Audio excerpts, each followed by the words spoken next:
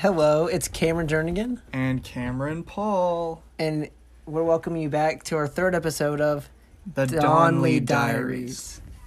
So, this week was a little bit different than what I had anticipated with this class. This week we talked a lot about equations, and then we worked with a computer system called Colab that I had never seen before. It was definitely a week that I learned a lot. It was less conceptual than I had anticipated this week being, but it was also really good because I had talked about earlier in the last podcast wanting to learn a little bit more about all these different equations and how they can be used and what the application is of them. And we definitely got our hands dirty with that this week. We got to see how we could use all these different equations to calculate different currents or different voltage potentials. So I thought that was really neat. It kind of answered my question of wanting to see how these equations work and what they can apply to. Colab was a little bit difficult for me to pick up just because I've always had some issues with computer stuff. But I do think it's really neat that Colab gives us the ability to look at what is going on in a neuron and manipulate different features of it and see what kind of results that has on our neuron. I think that's something that I didn't anticipate being able to do so hands-on. And as somebody who kind of learns from practice, I thought it was I don't know about you, but I thought it was really cool getting able to use and manipulate different features of just a neuron theoretically to see different effects it has on the way it can pass current. Oh yeah, I totally agree. I thought the entire concept was really cool. That somehow, using software, we're able to make this, neuron. Yeah. On the computer, and see how it's going to function and show us really what this actually looks like in practice. I mean, because we can't, like you said, I like to be hands-on too. But if we had, for instance, a neuron in our hands, we would never be able to see these things. We wouldn't see the ion flows and things like that, and how action potentials are occurring. So it's really cool that we're able to use Colab in order to do these things. Yeah, for sure. And being able to just manipulate just different gates and things like that, I thought was really cool. It helped me learn more about the different channels, I think, and understand what effects those different channels, those leak channels or those voltage gated channels are having on our neuron and the membrane, and then the charge separation between them. Yeah, I like that we're able to put in all of the channels into it. We can put in all of the sodium and potassium channels into our neuron, and then change the current injection and the time also in order, and then when the injection stops, how long it is, all this stuff, and then we're able to graph it, and we see these we see the action potentials happening. We actually get to see them occurring, and I don't know, it's just really cool. Yeah, I also liked that, just we talked about more about the Hodgkin-Huxley model. And I thought it was neat just getting to view, it's just another way that you view the neuron as a circuit and reinforcing that idea. So, I don't know, an interesting week, but we definitely learned some stuff. Yeah, we definitely did. And, I mean, it's still physics, which isn't my favorite, and circuits will never be my favorite, just because I think, for me, that's difficult. Yeah, that's fair. The whole idea of circuitry is difficult, resistance capacitors and the current and all of that. It's just hard for me to wrap my brain around and make sure that, with checks and balances, making sure that everything adds up and nothing's being lost. Definitely. Well, that's kind of what we worked on this week in class and learned about this week. So we'll go ahead and transition to our second part, which is going to be our learning goals. Okay, we want to transition now into our time where we relate this information and draw on some outside sources to make sure that we include our learning goals and how we're tailoring this information to what we specifically want to learn and what we want to gain from taking this class, and how we're going to use this in our specific field.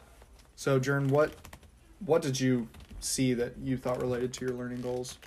Yeah, like Cameron said, so this is a time where ideally we'd like to pull information from the presentations about our learning goals, But since we kind of already went over this entire lecture that we used during the Colab assignment, and the Colab assignment didn't necessarily present any new information that we didn't already know, we thought this was also a good time to go ahead and pull outside information in to answer some of our learning goals and address some of the questions we asked that so far we haven't touched on yet. Yeah. Just to kind of get a full, more complete answer to some of those questions. So the learning goal that I felt like has been discussed the least so far in class, that I think would be pretty strategic and good to go ahead and tackle right now with some outside information, is to, I have this goal of wanting to explain the factors and processes that are present within the human body that help to drive different concepts such as emotion, behavior, and personality. So, that being said, I know from my A&P class that the area of the brain that is called the limbic system, that is an area of your brain that's involved in a lot of emotion. And like more specifically, I know that the amygdala serves a pretty big role in emotion and emotional response. So, and I also know, and I assume that like in fear conditioning, we talked about the amygdala having like a response in fear as well. Right. So I know that we have these like regions in our brain that are more responsible for having some kind of response to emotion or personality. But I guess my big question that is still kind of up in the air and that I'm hoping to answer in the coming weeks is, how are these regions like receiving stimulus, or like how are they sensing the environment and then like creating an emotional response to that said stimulus environment? Like what makes me look at like a really pretty painting and then have like see that painting, get that sensory information visually, then like go all the way through my CNS to my brain and like have an emotional response to that painting. So that's something that we haven't quite touched on yet, but I figured I'd wait right now and not pull a ton of outside stuff and like see if that's something we touch on later in class. Oh yeah. But it's just kind of like the emotion, like what's driving that emotional response, like biologically and molecularly, I guess. Yeah, like what is it about like sensory information? Because I mean, whenever I look at a piece of paper, I'm not going to have an emotional response to that. But I mean, like you said, looking at a painting or watching a movie or reading something, that can evoke emotional response. So what is it about that, and how does it work to where it's triggering certain regions in our brain? Like what's going to make it, like instead of just going to like the visuospatial region in our brain, like what's going to make it activate the limbic system and bring out that emotional response? For sure. Yeah, and like I said, I mean, based on what we talked about fear conditioning, I would assume that like these emotional responses aren't always innate from the get-go, and a lot of it's probably conditioning. So I guess my big question is like, how are we taking part in this conditioning naturally that is making us have such emotional responses? And I would assume that we're messing with like different pathways or different neurotransmitters or different synapses or neurons that are like having these responses in these regions of our brain. But anyways, that's my learning goal, that I wanted to put a little bit of outside information from what I knew from class, other classes into. Cameron, what's a learning goal you kind of dug about this week?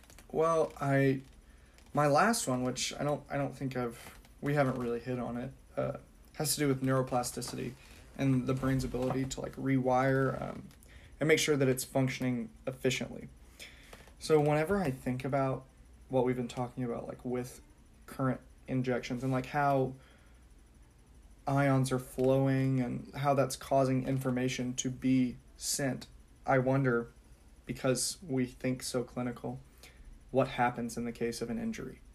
Like if that were to be cut or something were to be damaged, like how like the would neuron? Yeah, the neuron. How would the brain respond? Because I know that it can, because we see so many instances of people like that have some form of brain injury and they're able to regain some function. Right. So like is there like regrowth there? Like like what's causing that? Is it is there regrowth, which we've always been taught like there is no like you can't make more you can't neurons. regrow neurons.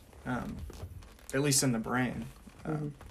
So I wonder, is like, do these ions have something to do with it? Is like, do they just transition to a different part of the brain? And like, how does that brain adopt the role? Because like, kind of like what we were just talking about, how does that information that's coming in know what region of the brain to activate? Mm-hmm. And so then it's just like, another wrench is thrown into it whenever it's like, oh, well, this region of the brain that I'm supposed to go to now is damaged. Right. So where is this signal going to go now, and how is it going to be responded to?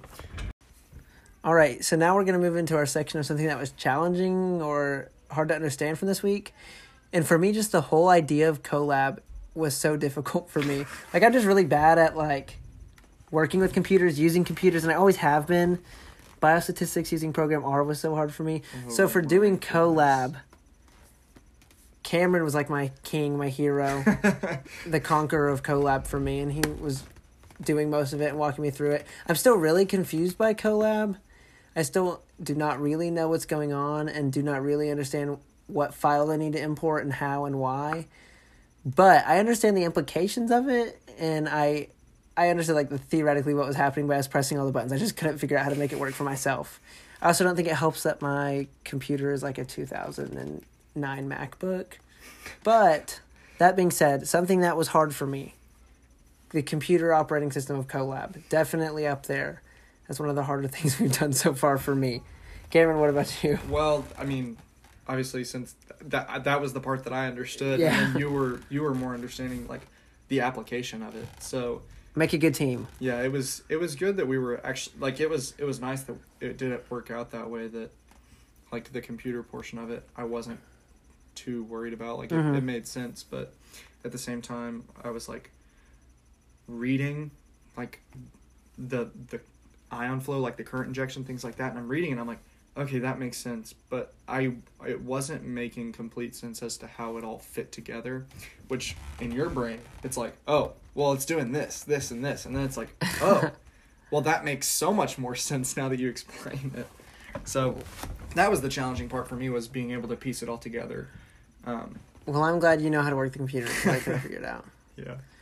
All right, well, that pretty much wraps up our episode. Sorry, it's a little bit shorter, I guess, just with Colab and everything. Yeah, Colab. Not as much to talk about, but thank you so much for listening. Yeah. See ya. Bye.